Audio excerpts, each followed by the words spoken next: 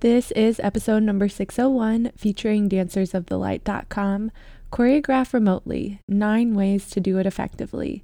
It's April 24th, 2022, and we have a Strategizing Sunday tip for you. Let's dance on into our blog, written by Jean Marie Branch. Over this semester, I was given the opportunity to choreograph for the University of Tampa's Fall Dance Happening. It is a student choreographed show, and I went through an entire proposal process and defense and was gratefully approved for it. The UT dance faculty also gave me the approval to do all of this remotely. I had no idea what I was getting into, but somehow I did it. It was not easy, but it is all possible. Alongside a strong cast and a positive mindset, here are some recommendations for you if you are teaching classes remotely or if you are working on choreographic pieces remotely and want to do so with ease. Number 1, go in without expectations. I think in dance class it is natural to have expectations from your students, yes. Specifically for me, I was choreographing a piece for an entire production, so my process and mindset had to be a bit different. Yes, I selected my dancers from virtual auditions, but my first rehearsal I did not know what to expect. So keeping my mind open had helped me and didn't put me back or let me down. I think it's good to have an overall skeleton or generalization with what you want to get done and what you want to accomplish by the end of each of your rehearsals or the entire process. This kept me on track still and enabled me to ebb and flow with guiding my dancers throughout all of my rehearsals. 2, be clear and transparent with yourself and your dancers. This has helped me because I was always challenged with technology, school, or personal issues, and being clear about how I was feeling each rehearsal opened up spaces for conversation and also made my dancers comfortable with me too.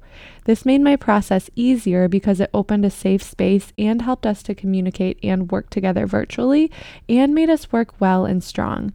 This is important in the studio as well. But ensuring this during virtual rehearsals made my rehearsals way smoother and more efficient, and I did not feel overwhelmed. 3, be patient. Be patient with technology and with natural mental blocks. On numerous occasions, I had to be patient with technology not working, Wi-Fi down, mics not working, videos not working. It's inevitable. Be patient with the tools that you are working with. They are not working against you. Find easy solutions and work through those obstacles. I was so open to these challenges, and that made my process much more bearable and workable. As for mental blocks, those are inevitable too. It happens to be the best of us, and all dancers and artists and even writers know this. I think this ties into being honest with your dancers as well. Let them know you are having a block, and they may even help you. You'll be surprised at what you may still be able to discover and accomplish. 4, know what you are going to teach. I think this is a given for all dance teachers and choreographers. I'm very organized and I love planning things out. Like I said previously, having a rough skeleton of what you want to accomplish will help you succeed in your sessions. But don't plan it out meticulously. Let it ebb and flow and let yourself be open to changing things on the fly when you observe your dancers. Don't stray away from your main focus, but enable that freedom to explore and see where it takes you. Additionally, this also ties into teaching choreography. I know some teachers like to work on the fly, and this is their creative process. Great.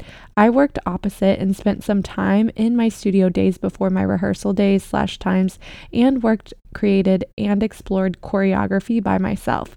This was set, and I was able to teach it broadly to my dancers. Once they learned it, I then gave them opportunities to put their own techniques and styles with it, manipulate parts of it, and discover new ways to move using my choreography as a foundation or base. This was great for me and my dancers and enabled us to create together and shoot ideas to and from each other. 5, give your dancers pre-recorded videos. In times where they couldn't all be at rehearsals or they were given designed parts in my piece, sending them videos of me dancing helped them to learn the choreography better and have a bit more clarity for what they are learning. This also helped with directional changes and movement qualities I wanted for my piece, as well as understanding its musicality. Again, these were all set but subject to change, so keeping that open mind is good for being successful in this process as well. 6. Working one-on-one with dancers or groups.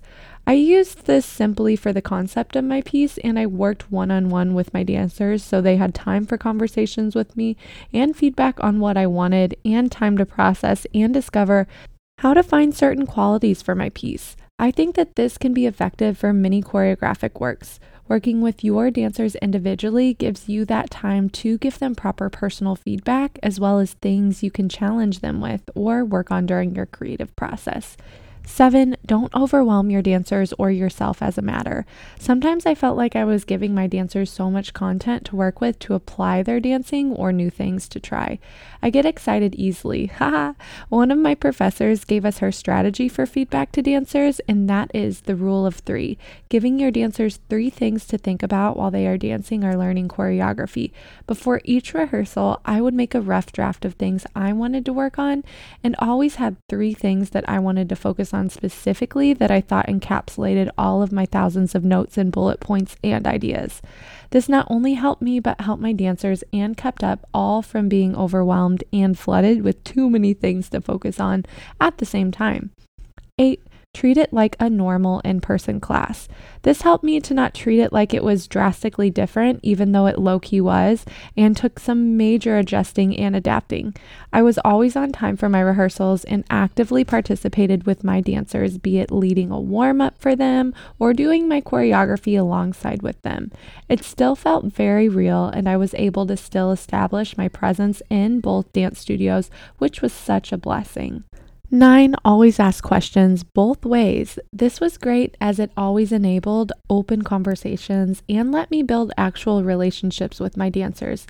I was always asking questions and asking them if they needed anything clarified or shown again, and I think being so open with them kind of intimidated them at first, but eventually it helped and created yet another safe space to communicate and work together for this. Throughout this entire process, I am amazed at what I can accomplish and can only encourage those of you reading this right now that you can do this too. Sure, there may be many obstacles, but take it with an open mindset. The virtual world can still keep us very much inspired as long as you try. Thanks so much to author Jean Marie Branch for giving us permission to share her short, sweet, and inspiring blog with y'all today. For more on Jean Marie and her blog, Dancers of the Light, make sure you check out our show notes below. Kudos to Jean Marie for trudging forward not only proactively, but positively during that time of virtual choreographing. One of my favorite tips that she shared, and what I think is truly a great leadership tip in itself, is being clear and transparent, not only with yourself, but your dancers too. For our Strategizing Sunday challenge today, I challenge us to see where we can improve, being a little bit more clear and a little bit more transparent, and no matter what role we're playing, if we're in the leadership, choreographer, teacher, or maybe even in the dancer role. If there's something that's truly been bugging us for a long time that maybe we've bottled up because we haven't had the courage to bring it to management quite yet, is there a clear, transparent, and kind way that we can bring that to anyone's attention?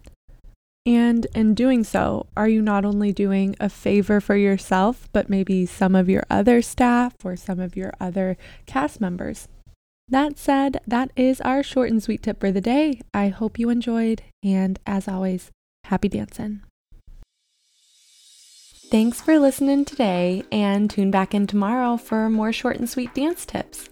If you're looking for a deeper dive, check out the bonus episodes released the first of every month where I interview those in our field who keep our industry moving and grooving. If you're looking for a little extra direction with dancing towards your dance dreams, head to our website where you can find your free goals planner or daily challenge tracker. If you like or don't like what you're hearing, please dance those fingers across your keyboard and give DTD a rating or review so we know how to best serve you. Until tomorrow, happy dancing.